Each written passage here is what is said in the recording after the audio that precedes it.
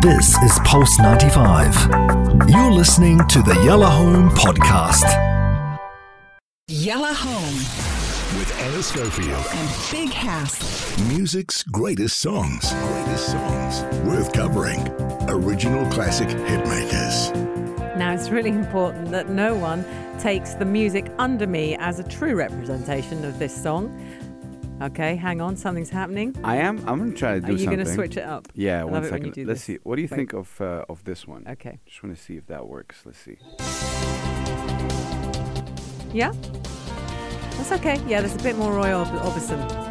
This is, well done. Okay. This is a famous song, okay? And if anyone does know this song, they're going to know it because Celine Dion covered it, or Cyndi Lauper in the 90s. She had a massive hit with it. And actually, when you do research, that's the first thing that crops up, is that Roy Orbison obviously had his massive hit with it, but that was in the 60s. And then Cyndi Lauper in the 90s. But lots and lots of people have recorded it because it's an amazing song. So I'm going to play the whole thing. I Drove All Night. Wonderful song. Everyone wants to be given this song.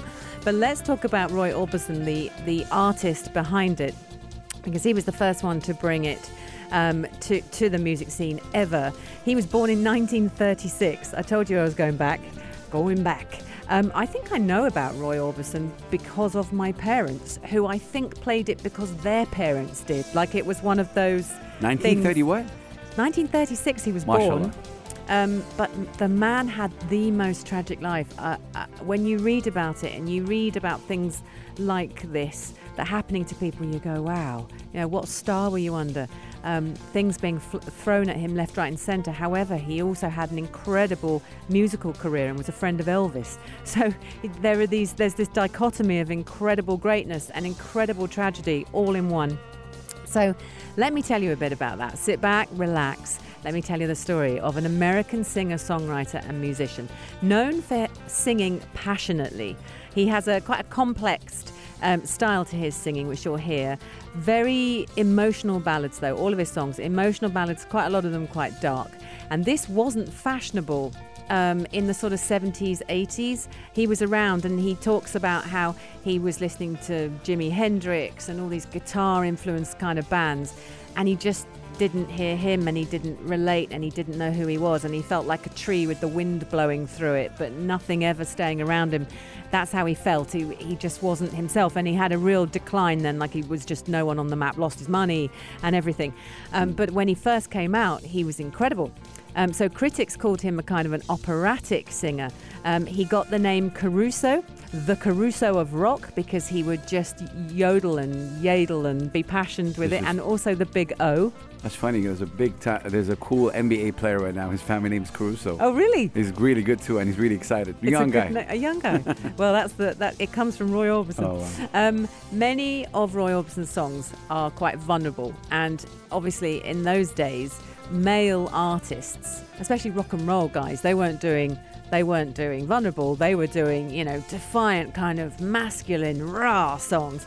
And there he was going, singing songs like I cry and crying over you, and I drove all night to be with you, and Pretty Woman, all of these amazing songs that we know. I nearly played Pretty Woman because that's the one everyone knows. So that's him, and that's from the film with Julia Roberts, Pretty Woman. Oh, it's called Pretty Woman. There we go. Richard Gere, and yeah. That's right, very famous film.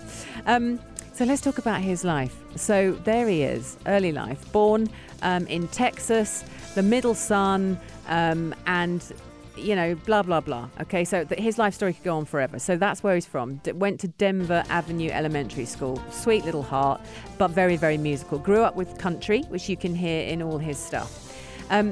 He then met a girl, Claudette, absolutely loved her, and he married her. Him and Claudette got married. I'm going to cut everything short because we could literally be here all night. He marries Claudette. He loves her more than anything. And then they've been married a few years. They even had kids, but they split up for a year. And that was because she wasn't faithful to him, and it seemed to be very public. And that isn't very nice. But he couldn't keep away from her. He loved her. 10 months later, they got back together, and everything seemed absolutely fine. But it was widely known that he adored Claudette more than life, and all these impassioned songs that he sings were all about love and about admiring women, and he did. He always had a problem with his weight. He was up, he was down, he was up, he was down. He smoked a lot, he drank a lot, it was all that kind of stuff. In between, he's friends with Elvis. Glenn Miller is one of these artists that he revered, which is just really funny. We should do a Glenn Miller song at some point, because Glenn Miller's amazing. And again, my parents taught me about Glenn Miller. But he's friends with Elvis. Elvis breaks into TV. His record producers say, you need to break into TV like Elvis has done. It didn't quite work like that. Roy Orbison wasn't kind of loving it. Claudette, though, loving her life with him, but obviously not loving at the same time. Then they went through this phase where they were properly in love. And just when it was all going well and they had 3 kids and life was good, they were both into motorbikes. He, first of all, rode a motorbike in front of millions of fans in a stadium, came off the motorbike, and broke his ankle and broke his foot. And he had a concert that night. So it would be like the F1 here. Yeah. And he had to go on in a cast. But he did it. He did the show, but he did it with a broken everything. And then a few months after that, Claudette was on her bike. Now, she loved bikes. He says he was introduced to motorbikes by Elvis. It was Elvis that got him into it. She was on her bike. She didn't see a car in front of her. The car opened the door. She went into the door of the car, and that was it. Instantly gone. This broke him. So he then threw himself into his work, but apparently was quite a changed man. Literally a year later, 2 years later, as if life hadn't been tough enough, he gets a phone call, and his home, and I believe it was in Texas, had burnt to the ground, but in it had been 2 of his sons. So at this point... What? That? Oh my God. The tragedy of the tragedy of the tragedy. So then this poor man is there, left with 1 son, a young one, who he then just couldn't bring up, didn't know what to do. How to even go forward after that. Yeah, how do you move on? Johnny Cash, I believe, bought the property, demolished the house, and then grew an orchard on it, which is actually quite a nice thing considering the story of what went on.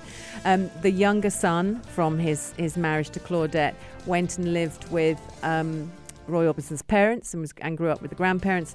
And then a few years later, he married a teenager, a really, really young girl, but they seemed really, really happy, and they also had a son. He then said he wasn't feeling very well. He got to about, where are we now? We're about 1987. He wasn't feeling very well. He'd had several comebacks, then some lows, then some comebacks. And he went to Hawaii to recuperate. We don't know what from. Checked into a hospital and they said, oh, yeah, you got problems with your arteries. Did a big operation. Everything seemed fine. And then, of course, it wasn't a few years later because he kept smoking. And that is the story of Roy Orbison, who is this incredible talent who either co-wrote or wrote all of his top 10 number ones that he had across the world, best friend of Elvis, and lover of ladies. And so listen to how passionate this song is, because you'll want someone to send this song to you. You might know Cyndi Lauper's, you might know Celine Dion's, but this is the original. I Drove All Night, Roy Orbison on the Music Greats on Yellow Home. I had to escape, the city was sticky and cruel. Maybe I should have called you first, but I was dying to get to you. I was dreaming while I drove the long straight road ahead. Yeah. Could taste your sweet kisses, your arms open wide. This fever for you was just burning me up inside.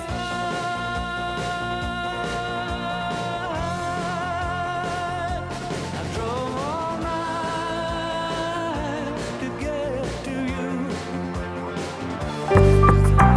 This is Pulse 95. Tune in live every weekday from 5 p.m.